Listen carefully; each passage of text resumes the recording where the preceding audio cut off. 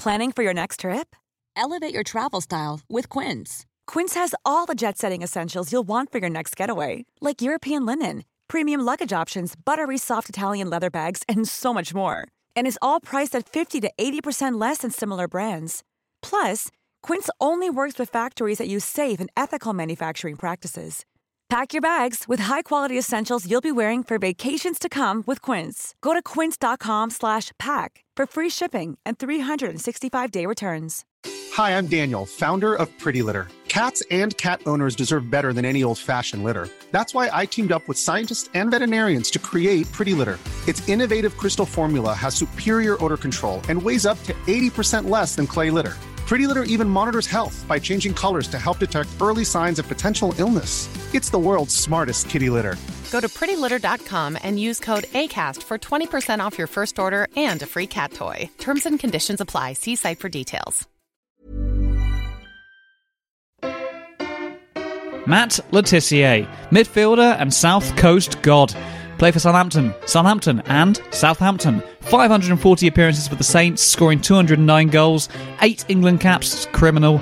PFA Young Player of the Year winner, 3-time Southampton Player of the Year, sat watching TV with Jeff Stelling and Phil Thompson for a very long time, and of course, author. But let's see what the book club thought in today's The Football Book Club. I'd say it has the feel of a 80,000 word best man speech. I was once carried off in training after a fainting fit caused by eating too many sausage and egg McMuffins. His dream team, Matthew Le Tissier in free roll and 10 hard workers. When's he going to get to Alan Cook's bizarre sex spectator injury? Where is it?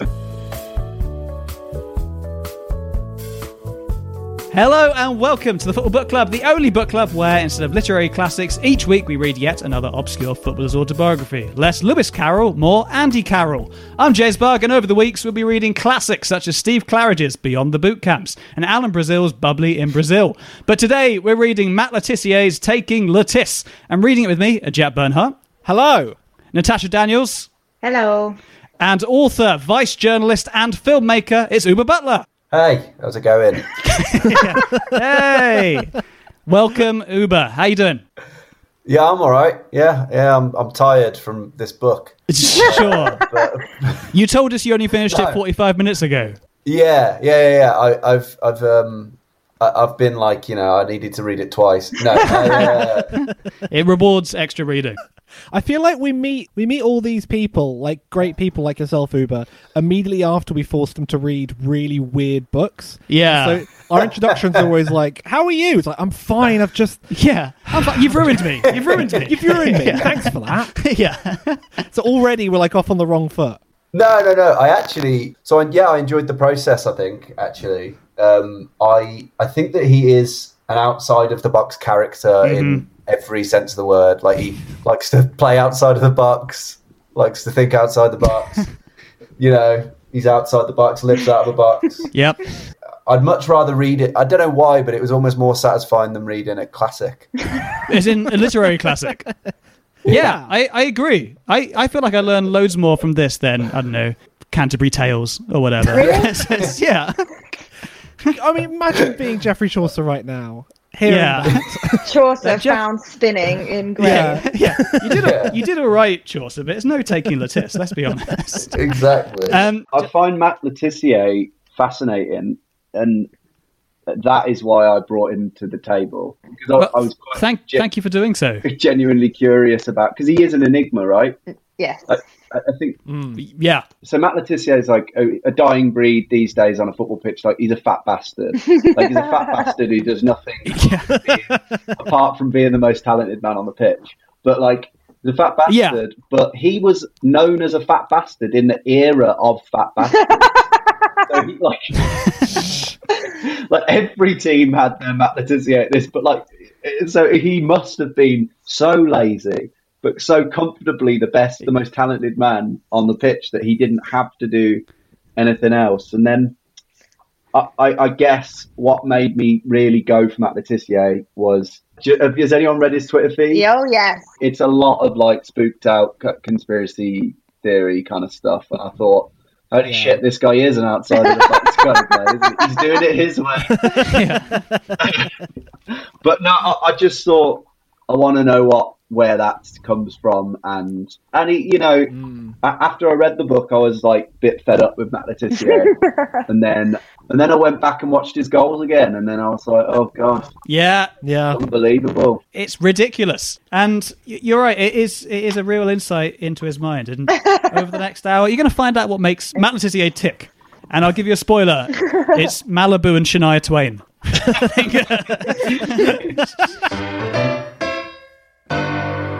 The book has 4.4 stars from 137 reviews on Amazon.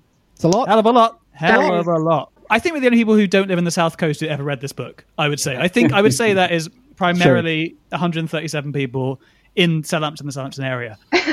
Here's a 3-star review from an unnamed Amazon customer under the title, "It's a Book." And the review reads, "As expected."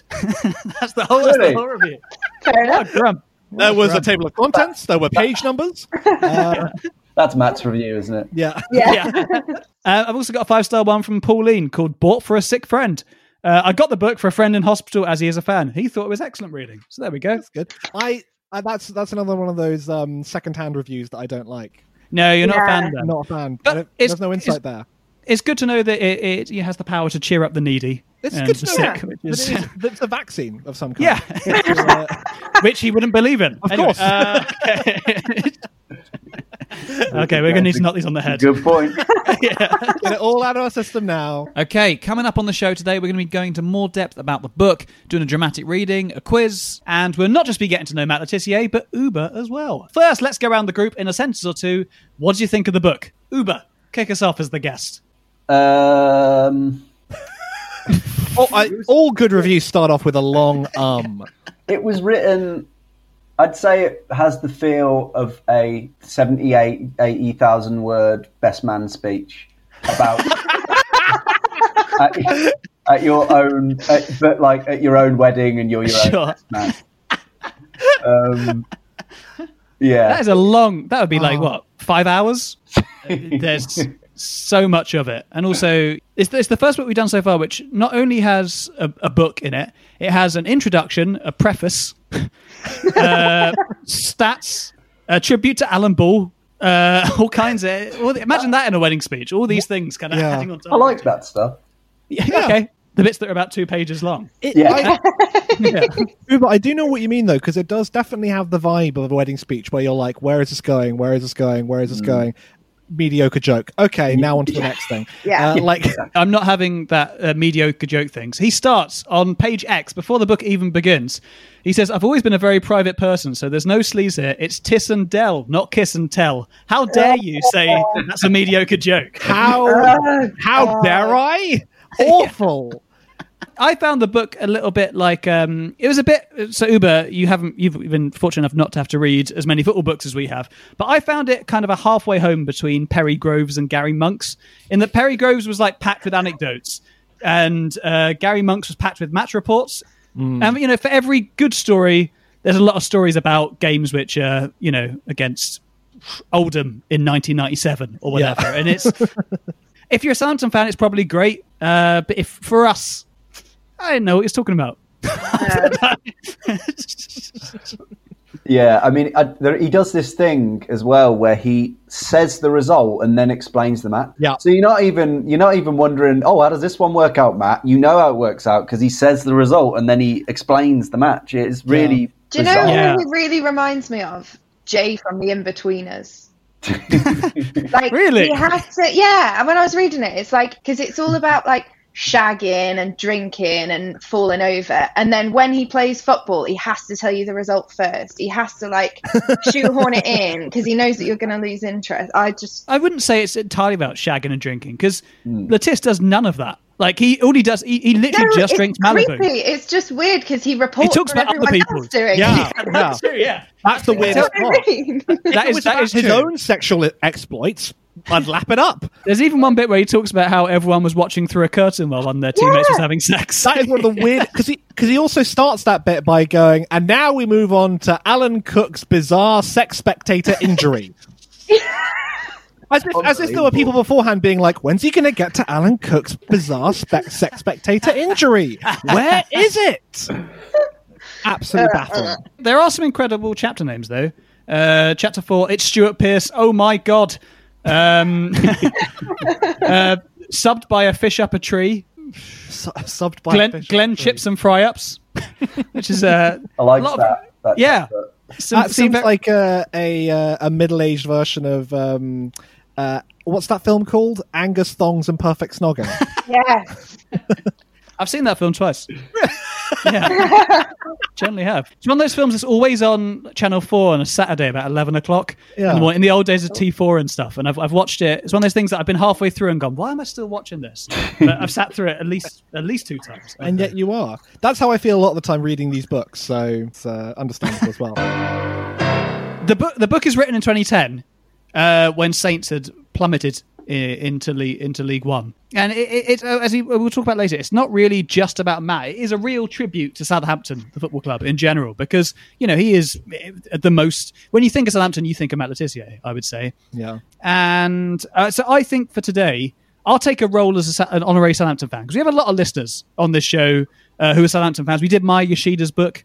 And we've done Danny Higginbottom's book in Southampton. You've done Yoshida's book. Yeah. I can't believe. Is it good? It's so good. We'll send it to you in the post. It's ludicrously good. Please no. Yeah. No. I mean, genuinely, if you want like a palate cleanser after this book, right? Immediately, I can tell you're going to be bashing Matt Le Tissier a bit. Okay, so I'm going to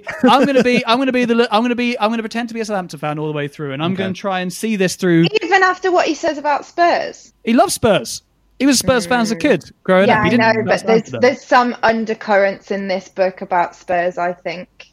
He doesn't like Glenn Hoddle. Doesn't like Terry Venables. There's a lot of weird, like, I love Spurs, but I hate Spurs vibes going on in this whole book. He's gaslighting Spurs. It's also it's a very chaotic book because it starts like with his England career, then goes back in time to later on, but earlier on in Southampton career. So you do spend the whole time being like, wait, where are we? What's going on? Yeah. Like in a Tarantino film where they'll just like show where that person dies all of a sudden. Like, you'll be like, you watch and it introduces the characters like this is my wife, and then it's like you see her being like, her brains being picked apart by something. And then you watch another half an hour of the film with her in, and you're like, I know her fate. Like there's a lot of that with this. It was like, and of course Francie would leave us in 2001 because he did, and then all of a sudden it's like, what's going to happen with him? And you're like, I know what happens. Yeah, I love the way that as opposed to like an Uma Thurman character, it's Franny Benali that you're referring to. Well, they were both up for the same role in Kill Bill, to be fair. Yeah, true. That is true. Yeah, just snubbed again.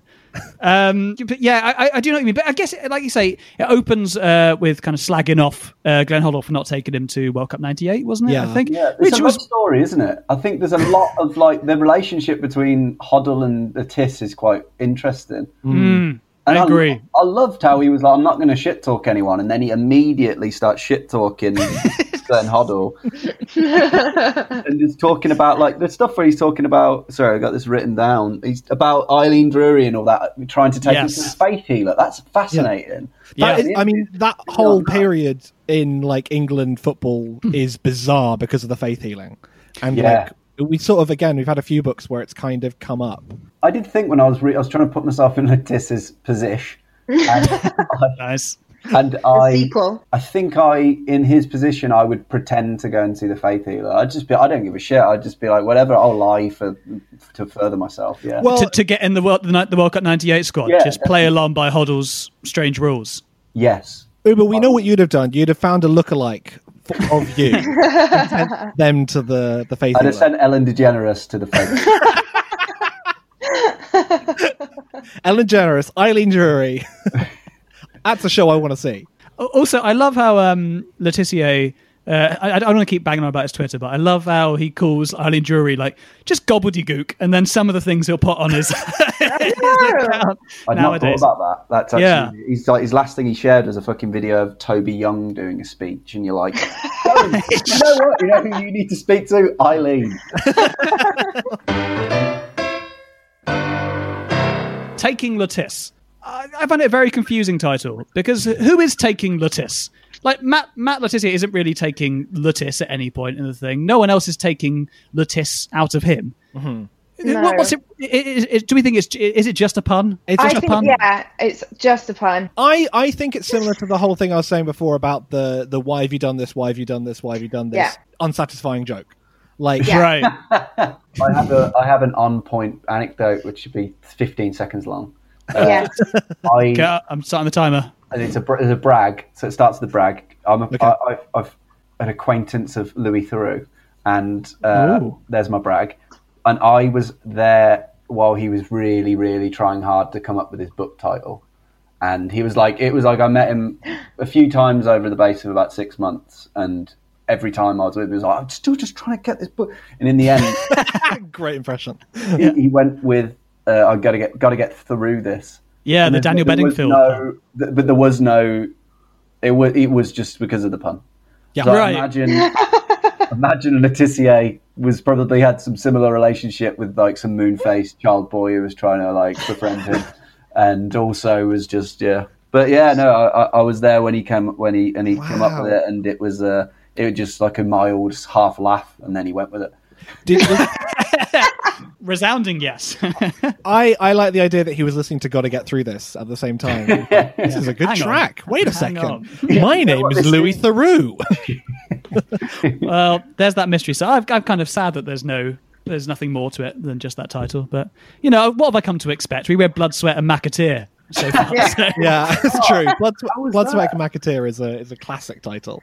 So young Letitia, do we like young Matt Letitia? Grew up in Guernsey, obviously. Yeah. Very different to a lot of the footballs we had. I think he's very, very attached to Guernsey as well. And I think there's a certain mindset he's developed there, which has definitely stuck with him throughout the book, and to this day, I think in some ways it's why because there's a lot about he's so loyal to Southampton because of the way he grew up in Guernsey, and I don't really know what that means, but I guess he likes home comforts or something. Once he stays somewhere, he likes staying there for a long time. He talks about how people why didn't you move to somewhere other than Southampton, and he talks about how it's actually a real achievement to leave the Channel Islands at all, which I thought was kind of had a real the island vibe to it, where you're what it's kind of fascinating, isn't it? I actually I've sort of forgotten about this aspect of him, how much that is true. It does his upbringing on the Channel Islands, it does make him unconventional. I loved the fact that even he's complaining about, what has he got? Oh, when Guernsey play against Jersey in a final, and he says that he calls the ref a disgrace, and he's like a child, and then he's like, the ref drives him back to his mum's, and then his mum little did he know, my mum was at the game, and she also called him a cheat. This guy's probably volunteering to be a ref, and I just I could see, there's the distrust in authority. It starts there. Yeah. Well, he talks about how he was really good at cricket as well, and how he does, cricket, and that he was really good at hurdles and everything. It sounds like the Letitia's just dominated Guernsey sport for years. Yeah, true. He was Guernsey, and then Jersey was Graham Lasso. He's got all the records in Jersey for every single thing over there. Yeah, so good. There's actually a picture. I don't think have you guys have you got a picture section in your book? No, any of you? No. There's a picture of him carrying Graham Lasso like a baby later on, which I thought was very, very sweet. I don't know why I've got pictures in my book and you guys haven't. Well, I think we know who has the headphones in this podcast quartet. We know we have to send the pictures to James. He'll be the one who really describes them well for us. Another thing he does in Guernsey he wins a certificate of merit for an essay about a dream where he scored the winning goal in a World Cup final. I just thought it must have been a really poor selection of essays. That to win the prize. Maybe he was up against Louis Saha's dream in the World Cup final that he dreamed of. Yeah. Have you read Louis Saha's book? We have read Louis Saha's book. And he spends about 5 pages imagining a goal in the World Cup final that is not real. And I've never been more angry while reading a book. Uber, you're going to love some of these books. When you come on next week and we read Barry Ferguson's or whatever. So, as we said earlier, early on in the book, he goes from Guernsey to join Southampton. I was amazed, and we did touch upon it earlier, I was amazed at how low his wages were. The highest he ever earned was $4,000 a week, which kind of plays into this unassuming-ness. He didn't really ever seem fussed to change it, to even ask for any more money. This is what's because I was like, that's incredible. I cannot believe that's the amount of money that Matt Letizia earns. And I thought, well, wait a minute, maybe I just have a understanding of the Premier League being really expensive, and because Matt Letizia started in like the late 80s. But I looked it up. By when he retired, players were earning the average was like 10, 20 maybe, because 2003 or so, and then Matt Letizia was one of the best players of his generation. How is he not earning more money? It's true. I mean, they talk about Hassan Kashlul, who he played with, who left Southampton to go to Villa. I think he was offered 25 grand or something at Southampton to stay, and he turned it down. And Letizia was getting $4 grand. I mean, it's coming towards the end of Leticia's time, but you'd think, he'd have been getting more than $4 grand in 96, 95 when he was, really in his pomp. Yeah.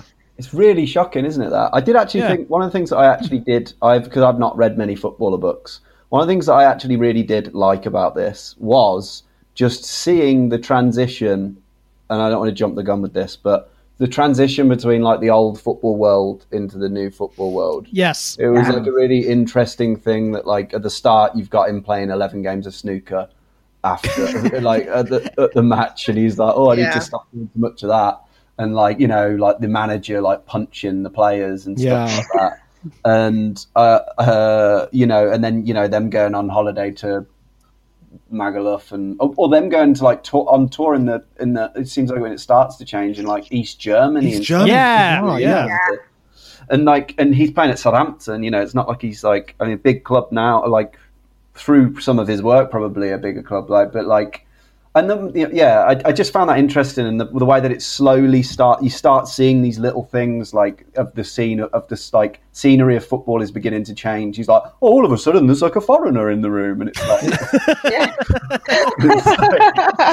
certain things you can't say now. Ooh. Yeah, exactly. That's sort of backed up by the way that like he talks about the managers. Progressively, the managers their reigns get shorter and shorter, but there's still Ian Branfoot, who is a manager that he hates and that apparently everyone hated, still gets 3 years at Southampton. That is like compared to what we're talking about now, you wouldn't last 12 months. Well, especially with Southampton. I mean, not so much at the moment, but in the late 2010s. They had a ridiculous amount, something 7, 8, 9 managers in a few seasons. It went crazy. Like Nigel Pearson, that guy Portveit, Jan Portveit wasn't his name or something like that. Redknapp. The thing of it being like a brick and mortar business of like the Dell and like all of that, like that. When all of a sudden you've got this hedge fund manager knobhead who comes in, and like I was like on his side, and I was like, oh okay, so this is obviously like, and he's in finance, and it's like the guy who owned the club who was like, oh, I owned it as like it's just this Rupert Lowe. Yeah, Rupert Lowe. That's right. Yeah. Yes. Yeah. Thanks for that. But yeah, it was interesting to just see those things and the way that changed. And you think about now, and I imagine you guys have read all this, but just like the idea now of like, oh, like you've got a despot who's your fucking chairman. Yeah. It's like, yeah.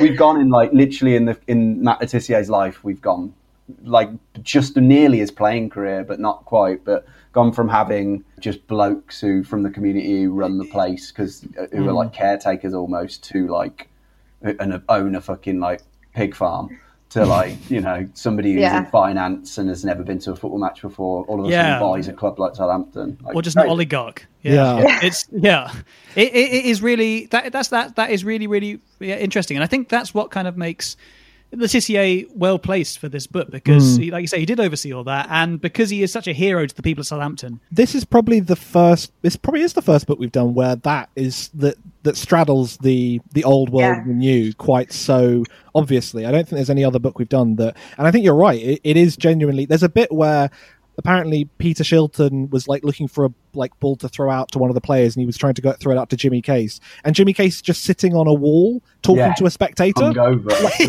And you're like, and this is a league match. This is a proper league match. This is a serious thing. And the idea of that happening like now or in any time in the Premier League is just ridiculous. It's really, it's genuinely fascinating. I tell you what is disappointing, though, talking of old world of football. In the introduction, Letitia says, I was once carried off in training after a fainting fit caused by eating too many sausage and egg McMuffins before we even started. Which is great. And then he never goes into that story in the book. That story, he never that's the only story I wanted in the whole book. And he never says it. How many is too many? I want to know how many it was. Yeah, Dozens. What the Lettice border is. 7, I reckon. But also, I want to know, because you would have to eat them all and then go training and then faint. It's not like he's eating them and going like, oh, I've had too many, because you'd have to build up them first and then faint. You know what I mean? And then they're going to hit at some moment. Yeah, you're going to be like, okay. Like the Quaalude scene in Wolf of Wall Street. Yeah. There's going to be a distance is what I mean, yeah. Yeah, okay. Unless he was eating them at the time while kicking the ball and heading the ball and stuff. Stuffing egg McMuffins down his throat. Yeah, I wouldn't put it past Lettice. Talking about East Germany, you mentioned earlier, Uber. Should we do this week's dramatic reading? Oh, yes, please. This story is called Matt Letizier's Doctor Tries to Remove His Elbow. Okay. We went to the tiny town of Ansbach. He's on a pre-season tour of East Germany here. We went to the tiny town of Ansbach. I remember scuffling for the ball and falling. It was a nothing challenge, but I put my left arm out to break my fall and heard 2 little clicks. I thought it was weird, but I didn't feel any pain until I went to push myself back up. It was agony. I wasn't sure what I'd done, but I knew it hurt like hell. I sat on a stretcher in a corridor waiting for an ambulance, which took an eternity to reach the clubhouse in a remote forest. That's like a horror film. Yeah, it's like a hospital. Were they playing in the cabin in the woods? Yeah. Really horrible mental image of like, well, it's only 5 hours till the thing gets here. The blood had drained from my face because of the pain. The journey to the hospital was a shocker because the country roads were packed with bumps and potholes, and the pain was like being plugged into the mains. Our physio, Jim Joyce, gave me a couple of painkillers, but they made absolutely no difference. The x-ray showed I'd shattered the elbow joint, the ball of the elbow had broken into 3 pieces. It sounds horrible. He goes into so much detail about horrible injuries. He does. Why? He really does. And the specialist recommended immediate surgery. He wanted to remove the joint. Is that a normal thing for someone to do there at that point? Sure, you remove elbows all the time, don't you? Matt is immediately cautious about this, and he's not a doctor, Matt Letitia. I think we should remind people here. But as far as I'm aware, this guy is particularly dodgy. I said to the doctor, if he did that, it'd leave me with a floppy arm, and he agreed. I love that so much, as if the doctor is like, "Oh yeah, you're right. I guess it would." Good point. Well, is that okay? Is that okay? I thought the elbow was like the appendix, you know? I thought you could just lose it. But I guess you're right. It would leave you with a floppy arm, wouldn't it? Yeah. I panicked and told Jim to get me out of there immediately. There was no way I was going to be left with a dangly arm. I was beginning to doubt whether this guy was even a real doctor.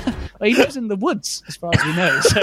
We drove to what I thought was a hospital, but could have easily just been a big oak tree.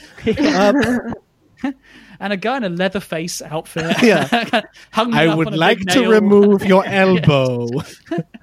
I was beginning to doubt the doctor. I couldn't believe it, and so I didn't care how much pain I was in. I wanted to go home. We couldn't get a flight that night, so I had to get a taxi back to the hotel and somehow try and sleep.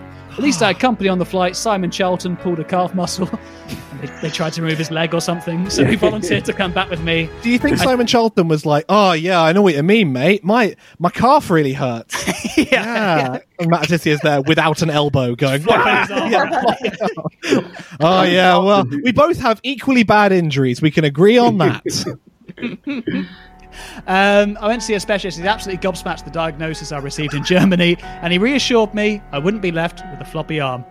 There we go. That was. I forgot about that trip. There was 2 trips, wasn't there? And in the middle, Germany was unified. Yeah. And I think that's unified Germany, isn't it? Yeah. Is it? Oh wow. Okay. Yeah. I thought it was maybe he had to wait until Germany was unified to get his elbow fixed. That's why the wall fell. Yeah. Fix his elbow. There's never been a faster or easier way to start your weight loss journey than with PlushCare. PlushCare accepts most insurance plans and gives you online access to board-certified physicians who can prescribe FDA-approved weight loss medications like Wegovy and Zepbound for those who qualify. Take charge of your health and speak with a board-certified physician about a weight loss plan that's right for you. Get started today at plushcare.com/weight-loss. That's plushcare.com/weight-loss. plushcare.com/weight-loss. Hey, it's Paige DeSorbo from Giggly Squad. High quality fashion without the price tag. Say hello to Quince. I'm snagging high-end essentials like cozy cashmere sweaters, sleek leather jackets, fine jewelry, and so much more. With Quince being 50 to 80% less than similar brands. And they partner with factories that prioritize safe, ethical, and responsible manufacturing. I love that. Luxury quality within reach. Go to quince.com/style to get free shipping and 365-day returns on your next order. Quince.com/style. Mom deserves the best, and there's no better place to shop for Mother's Day than Whole Foods Market. They're your destination for unbeatable savings, from premium gifts to show-stopping flowers and irresistible desserts. Start by saving 33% with Prime on all body care and candles. Then get a 15-stem bunch of tulips for just $9.99 each with Prime. Round out Mom's menu with festive rosé, irresistible berry chantilly cake, and more special treats. Come celebrate Mother's Day at Whole Foods Market. Millions of people have lost weight with personalized plans from Noom. Like Evan, who can't stand salads and still lost 50 pounds. Salads generally for most people are the easy button, right? For me, that wasn't an option. I never really was a salad guy. That's just not who I am. But Noom worked for me. Get your personalized plan today at Noom.com. Real Noom user compensated to provide their story. In 4 weeks, the typical Noom user can expect to lose 1 to 2 pounds per week. Individual results may vary. Guys, I think this book, to me, and we say it a lot, of books are very partridgey. We get a lot of partridgeisms. I would say this one takes the biscuit. Oh, yes. There's two I flagged. Lettuce, I think you mean. Lettuce. Oh!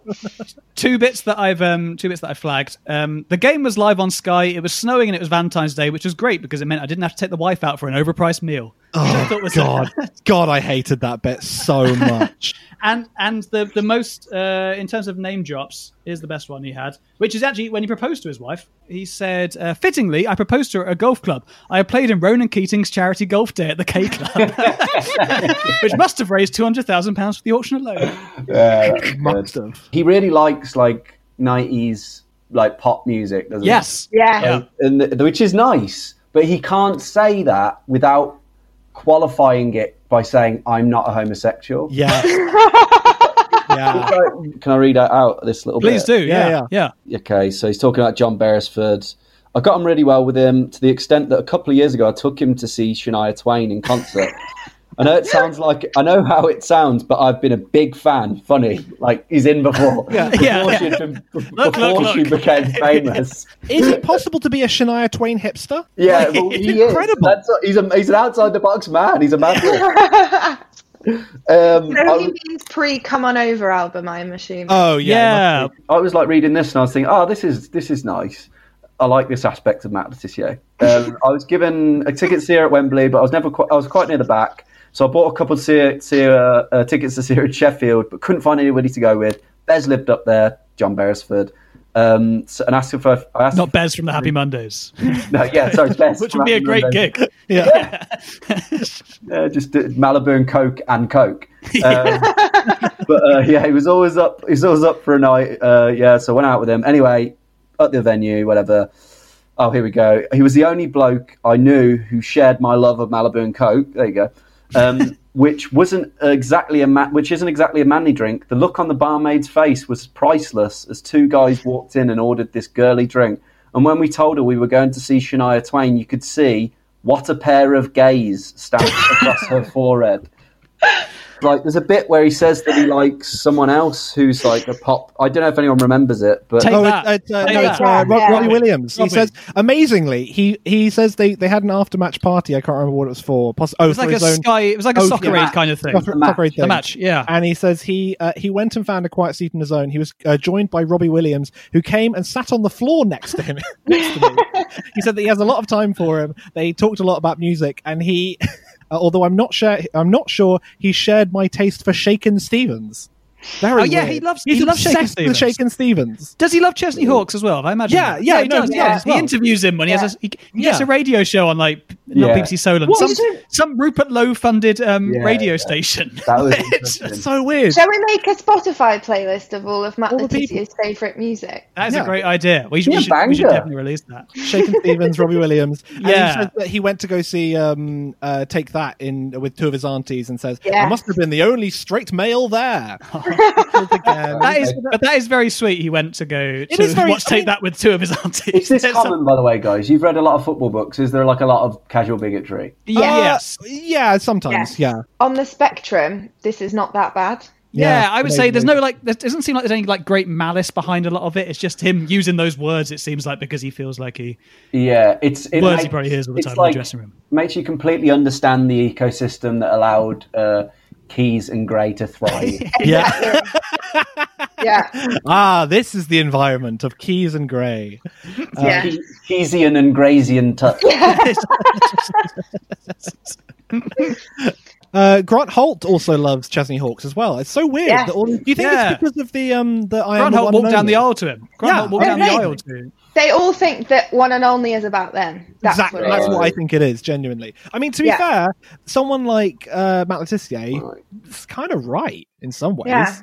Yeah. I read something about him on the internet. Don't worry. But he was voted 2 months ago as the Eurosport Best Premier League player of all time. And it was a vote that other players voted in, including Cristiano Ronaldo, Wayne Rooney, Alan Shearer, and Thierry Henry. And he was voted number 1 2 months ago.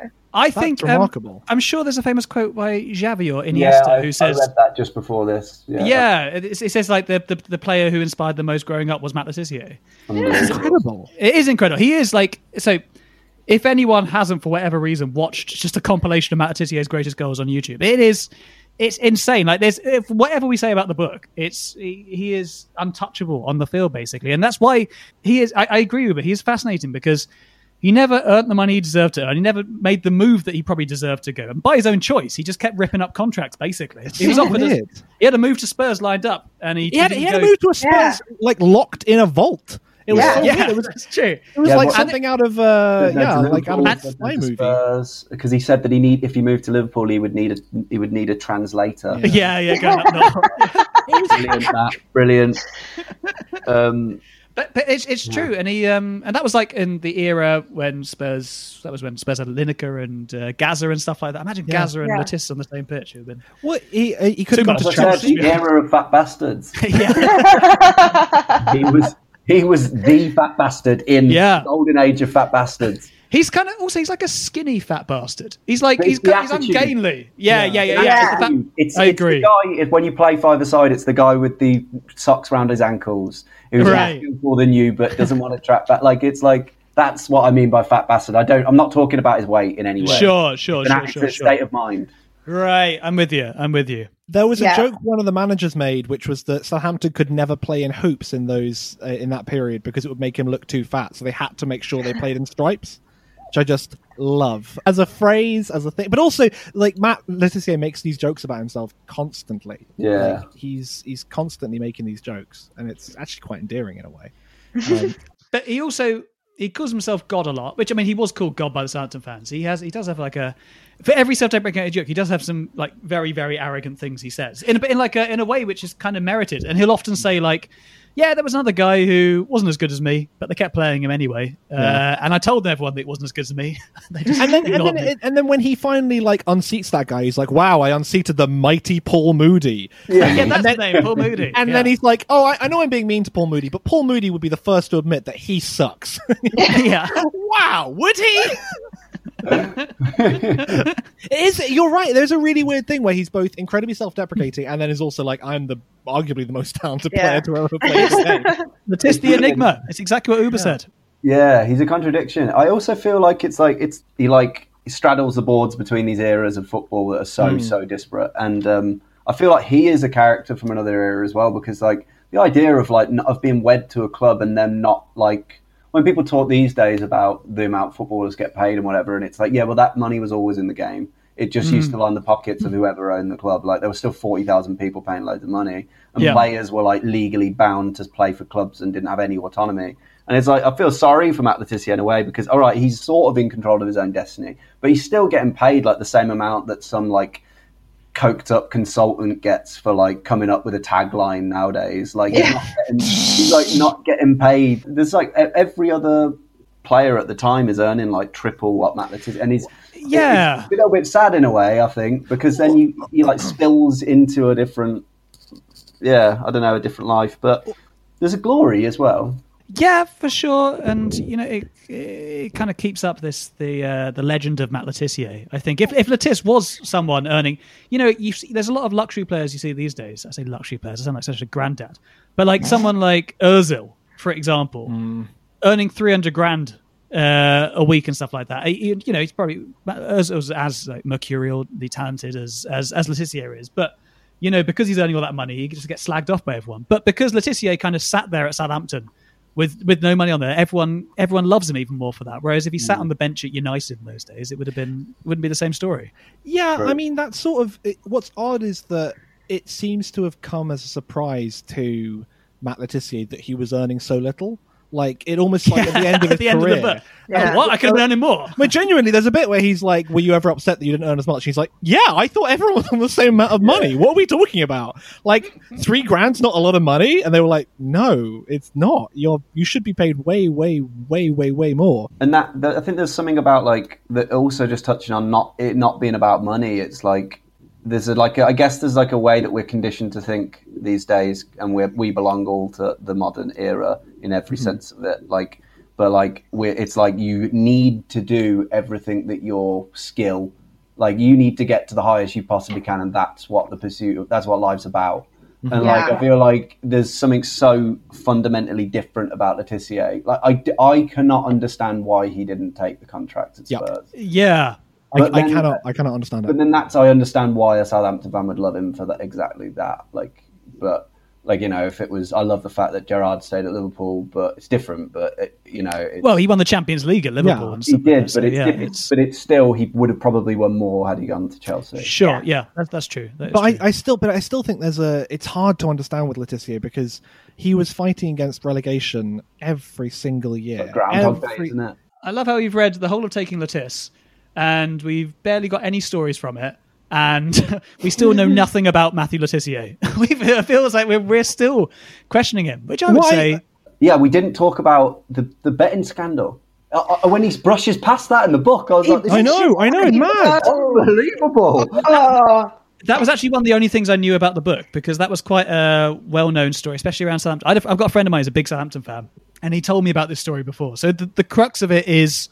he's into spread betting, right? Yeah. At the time, and he has to he makes a bet that he's going to kick the ball out of play in 30 seconds or so, within 30 seconds. And he can't get it, and the money's going down up until 4 minutes. That's the time he's got to do it. So he's running around the pitch trying to kick the ball out of play in 4 minutes, so he doesn't lose all his money, basically. Yeah. Because it's from the kickoff, so it sort of makes sense, because he would be like, okay, yeah, if you're from the kickoff, kick the ball out of play, you make money. But he is too good at football to just kick it out of play. Yeah.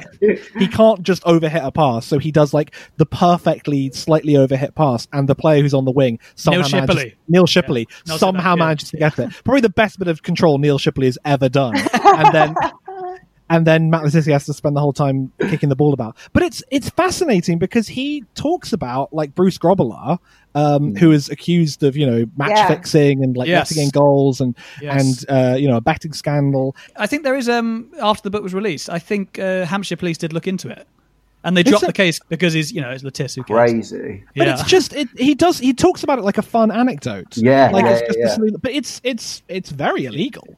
Yeah, it's surprising because it seems to go from the only gambling he does before that is playing fruit machines over and over again, and he loses loads of money. It's really funny. The reason that I pretty much one of the reasons that I like the idea of doing Le Tissier is again, trying, as we said at the beginning, like trying to dig into what it is that makes this enigma tick. But I found it funny that So I said earlier, he's already he distrusts authority when he's playing for the junior teams with Guernsey and Jersey. Yes, yeah. There's authority there. So that was one point. There's a bit where he talks a lot about like the media, and he's like, well, of course, the media, and it's this like faceless thing, and it was like there's lines I've written out there like it'd probably better if I just like whatever. I think you've all read it. But then I thought it was really interesting. The one that I really like, actually, I've got this written down. Basically, he hates the dubious goals panel. Yes, he does. He thinks it's a conspiracy. He thinks it's a conspiracy. Yeah, he does. Yeah. And who's this Norwegian teammate who he's got? Emil Eglosenstad. So that guy scores the hat trick, and they take it off him, and they say that it's against United. Yeah, they say that it's. I watched that. It was actually a brilliant hat trick, but it was like the world's against Matt Le Tissier, and he distrusts so many things. But and this is what I found really funny is there are so many accounts in the book where he blindly trusts the people around him. Like he says, so he's really distrustful of any sense of authority or anybody like that. But then if it's one of his mates, it just goes 3 games from the end of the season. James swept home. I don't know who he's talking about here. James Beattie, maybe? Yeah, it could be. Yeah, it is James Beattie, yeah. 3 games to the end of the season. James swept home a superb cushion volley from a tight angle of the penalty area. He swears he meant it, and I'm inclined to believe him. Why wouldn't I? This is like there's one with what's his name? Franny Benali. Franny Benali. There's another bit where he says the exact line, and then another bit where he says it about Alan Ball or somebody. He'll believe that, and it's like these guys are probably lying, Matt, and the people. And it's really interesting how he has it like. But anyway, so he really distrusts things. And then I was like looking down on Le Tissier because I have quite a few common things with him. We're both from really big families, grew up in small towns, things like that. So I was like, oh, me and Le Tissier, we've got a little bit in common. But then I was like, but not the conspiracy stuff. And then he started going on about Alex Ferguson match fixing, and I was like, I'm in. I was like, all right, Le Tissier, you've got me. He won you round in the end. Yeah, I was like, I think by the end of this book, I became Matt Le Tissier. Wow. And I was worried about myself. I was like, yeah, he had me at Alex Ferguson. He used to have power over all the referees, and I was like, yeah, you got me. So, absolutely right. I've just stumbled upon a gem. I found his fat stats. Oh. Have you read this? No, give me the page. I have. Matt Le Tissier's fat stats, the M-Plan diet. Oh, yeah. Yeah. Breakfast, sausage and egg McMuffin. Lunch, jacket potato with tomato ketchup and as much cheese as I could nick from the canteen. Afternoon, 2 cans of Coca-Cola, brackets not diet, pack of crisps, bar of chocolate, and tea, chicken Kiev, chips, beans, and a pint of Coke. Does he have that every night? Yeah, this man should be on Secret Eaters. Disgusting. He's got scurvy, I swear. You try and introduce him to the dietitian, and he does it for 2 weeks. He's like, I didn't play any better, so I'm not doing it. Yeah. In fairness, he probably wouldn't, would he? It's true. And also, his dream team. Sorry, this bit is just his dream team. Matthew Le Tissier in free roll and 10 hard workers. Are you reading the book live on the podcast? I'm sorry, I got to the end of all the chapters and I thought, I'm not reading 25 pages of stats, but it turns out it has some gems in it. It does. The stats actually are some of the best bits, weirdly. That was literally exactly what I did. So I got to the end of that and I thought, this is the book. I've never seen anyone listing quotes about themselves at the back of a book. Well, it is fascinating because it's not just that. It's after he finishes playing, the book ends with a couple of chapters about Southampton from when he wasn't even there. It's just him talking about Southampton. I would argue that's not where it ends. That is basically halfway through the book. And I was what are we going to do now for the rest of the book? And he just starts talking about Southampton like he's a fan, like you've been trapped in a pub by the Southampton fan being like, then Rupert Lowe got Harry Redknapp. Can you believe it? And you're like, you weren't there. Why am I reading this? It's a bit like, do you remember Darren Huckabee retired and he started writing Norwich match reviews? He wrote match reports afterwards. That was endearing because he'd be like, I still keep up with Norwich every so often. Matt Le Tissier is like, and then we move on to like it's 7, it's like not 100 pages, but it's something like 80 pages. There's a lot of pages. So there is a bit when he tried to buy the club. But that's still. That's still about 2 chapters after he's, talked about them getting relegated into League One when he wasn't there. Yeah. Does anybody? So obviously, since there's been 10 years, and in that time, Southampton have become a very successful club. Yeah. And are like absolutely smashing it. Currently, what are they, 2nd or 3rd in the league? Yeah, 3rd or 4th. Yeah. And also Matt Letizier's lost his job. So at Sky, after and we know how much he loves that. Yeah, he writes a whole chapter about it. How he loves it. He really does. It's nice. That's quite nice, that bit. I thought. It's quite okay, fine. That's fine. But I preferred the away at Oldham to that. Yeah. Right. What does everyone think that Matt Letizia is going to do now? I mean, he's on. There's no after dinner circuit because I do public speaking, and that part of my income has gone. So Matt Letizia is also not earning any money doing that. Maybe Rupert Lowe will buy another radio station. Give him the breakfast show. Just interviewing him and Chesney Hawkes. Yeah. Rupert Lowe buys NTS. I would love to listen to a podcast that was just Matt Letizia talking to Chesney Hawkes every week. The last thing I wanted to mention was the worst chapter in the book is when he just talks about being a caddy for a golfer I've never heard of. Yeah. For about 3 after he finishes. And he's like, I told him not to use that club. He used the other club, and then that didn't go very well. And I was like, I resisted the urge to say, I told you so. It's like, why am I? Go back to talking about Southampton when you weren't there. Richard Bland is his name, which is a very fitting name. So that's the book, I guess. Long. It ends with loads of tributes from fans, including one which is from Tim, which says, "I have 3 heroes: Morrissey, Mandela, and Matt Latisse." So he's panicking now that Mandela's going to become a conspiracy theorist as well. Yeah. Poor Tim, that hasn't worked out too well. Yeah. That sounds like someone's Tinder bio or something. Yeah. I definitely swiped on that person as well. Did this book change you guys? Uber? I mean, I'd become Matt Letizia, so I've realised that I don't know. I guess that it's has it changed me? It's too soon. Okay. We'll come back to you at the end of the series. Come back in a year. Quick rating out of 10. Tash? 4. Okay. Jack? 5. Uber? 5's good. I'll go 6. I was going to go for 6 as well. Yeah, I'm with Uber there. So that's what 21 by 4, 5 and a quarter. 5 and a bit. Yeah, 5 and a quarter. Right. I say so. It wasn't a bad book. I didn't think it was quite funny at times and just very long. There's a lot of talking also about his nose and being like, I got a really big nose, and then Phil Thompson turns up at the end being like, I've got a big nose as well. It's just like people chatting about their noses for pages and pages and pages.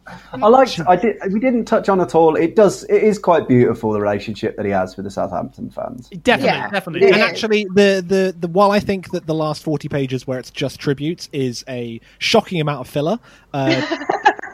It is very sweet. You see a lot of Southampton fans clearly love him, and he clearly loves the club and clearly found his match in life, because he literally every season they go through this same poor start, little bit of good form, awful period, and then they just fucking every year it feels like, from the way that he writes it, I would have to watch the games back, but it feels like he pulls them out of the shit every year. Or they all do together. He doesn't quite say it like that, but it just quite. I can imagine if you were a Southampton fan, you would absolutely love that. For sure. As an honorary Southampton fan today, loved it. 10, giving it 10. For the quiz this week, you're all named after a part of Letitia's diet plan. So, Uber, you're a sausage McMuffin. Tash, you're a jacket potato and ketchup plus cheese. You can mention the cheese if you want. It might be long to shout out. And Jack, you're a chicken Kiev and chips. So just shout your new name if you know the answer to the question. Question 1, what was the name of the Southampton band who sang the song Bring Him On for England about Matt Latisse? Oh, God, what were they called? I wrote this down. Sausage Egg McMuffin. Yes. The Valley Slags. The Valley Slags is correct. What's the name? I wanted to hear the song. Yeah, we should look that up. 1 point. We can add it to the playlist. playlist. Nice. Question number 2. Which of these athletics records did Matt Latisse break at school? A, 100-meter sprint. B, 55-meter hurdles. C, most sausage McMuffins chucked down in an hour. Oh God, chicken Kiev and chips. Jacket potato. Chicken Kiev was in just before, I'm afraid. It was the 55 meters hurdles because I remember thinking that is very short. That is a very short distance. That's true. Point to Chicken Kiev. Number 3. How did Southampton player Danny Wallace describe his move to United to the press? Chicken Kiev and chips. Very quick. What is it, Chicken Kiev? Like the icing on jam. Is it that? Yeah, the icing on the jam of my career. Yes. Bizarre. 2 more questions. What reality show would Matt Le Tissier consider doing? Chicken Kiev and chips. Yep. It's Celebrity Big Brother. Is correct. Why did we never get him on there? Which one would he said he wants to go on it to slag off Caprice for going out with Tony Adams? It was so weird. Wasn't it? He was like saying, I'll do it, and then they kept on pushing him back further and further and further. Yeah, we haven't asked you, Matt. Yeah, he's like, I'll do it. I just want to talk to Caprice. I'd quite like to see him in I'm a Celebrity, Get Me Out of Here. He said he wouldn't do that. I know he said, but now it's in Wales. Maybe he would. It's not too far from Guernsey. That's true. He's been there before. He's been there before. It's true. Yeah. I'm a Celebrity next year should be on the Channel Islands. I think. And finally, what's the record amount of chocolate bars Lettice has eaten during an episode of Soccer Saturday? Sausage egg McMuffin. Yes. 4. 4 is correct. Very good. Wow. That was the bit where I was like, oh, he's a child. He's a child because he not only has he eaten a lot of chocolate, he would tell Jeff Stelling, he'd be like, Jeff, I've eaten 4 this week. I forgot to say, actually, because I normally have a glass of wine or a pint while we're doing this, but because we're doing it in the morning, instead I in honor of Matt Le Tissier, I had one of those massive dairy milk bars, like the 200 grammars with jelly beans and popping candy in it. I feel like he'd be proud of me. Oh, that is, I'm sure he would be, Tash. Lettice would love that. Yeah. That's very good. Uber, you got a new documentary out called Sending an Attractive Lookalike to My High School Reunion. I watched it this morning and it was really, really great. Really, really, really funny. Thanks, mate. Where can people find it? You can get it on Vice, all their social media, so YouTube, Facebook, Instagram. It's gone much better than I think that I've had viral successes before, and as over the past 3 years or whatever, and the longer it goes on, it's a sense of relief that you've not flopped. Okay. But so I am very relieved that it's doing well. It's so good. It's really, really, really, really funny. I'm sure everyone listening, go check it out. Anyone has any thoughts on the book or any questions for us, message us at Footy Book Club on Twitter, Football Book Club on Instagram, or on Facebook. Review the podcast, subscribe, follow us. Any last words, anyone? I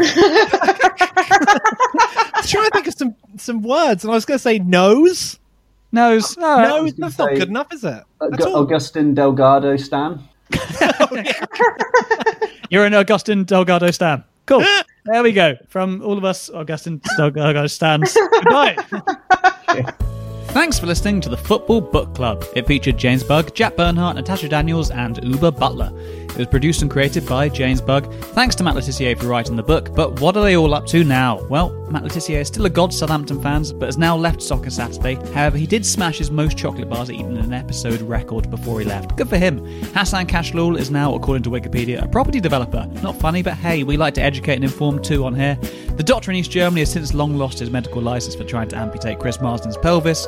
Ronan Keating's still playing in charity golf days, whilst also angling for a slot on Rupert Lowe's radio station. And Matt and Chesney Hawkes get in touch if you're up for doing a podcast together. We'll see you next week for more Football Book Club. Until then, please review and subscribe. Bye-bye.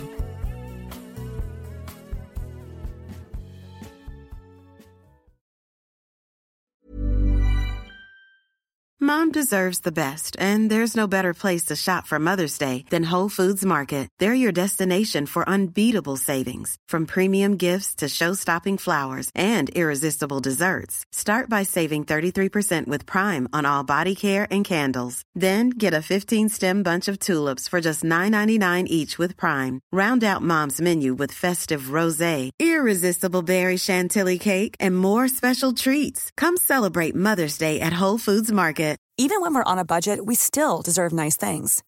Quince is a place to scoop up stunning high-end goods for 50 to 80% less than similar brands. They have buttery soft cashmere sweaters starting at $50, luxurious Italian leather bags, and so much more. Plus, Quince only works with factories that use safe, ethical, and responsible manufacturing. Get the high-end goods you'll love without the high price tag with Quince. Go to quince.com/style for free shipping and 365-day returns. Mom deserves the best, and there's no better place to shop for Mother's Day than Whole Foods Market. They're your destination for unbeatable savings, from premium gifts to show-stopping flowers and irresistible desserts. Start by saving 33% with Prime on all body care and candles. Then get a 15-stem bunch of tulips for just $9.99 each with Prime. Round out Mom's menu with festive rosé, irresistible berry chantilly cake, and more special treats. Come celebrate Mother's Day at Whole Foods Market.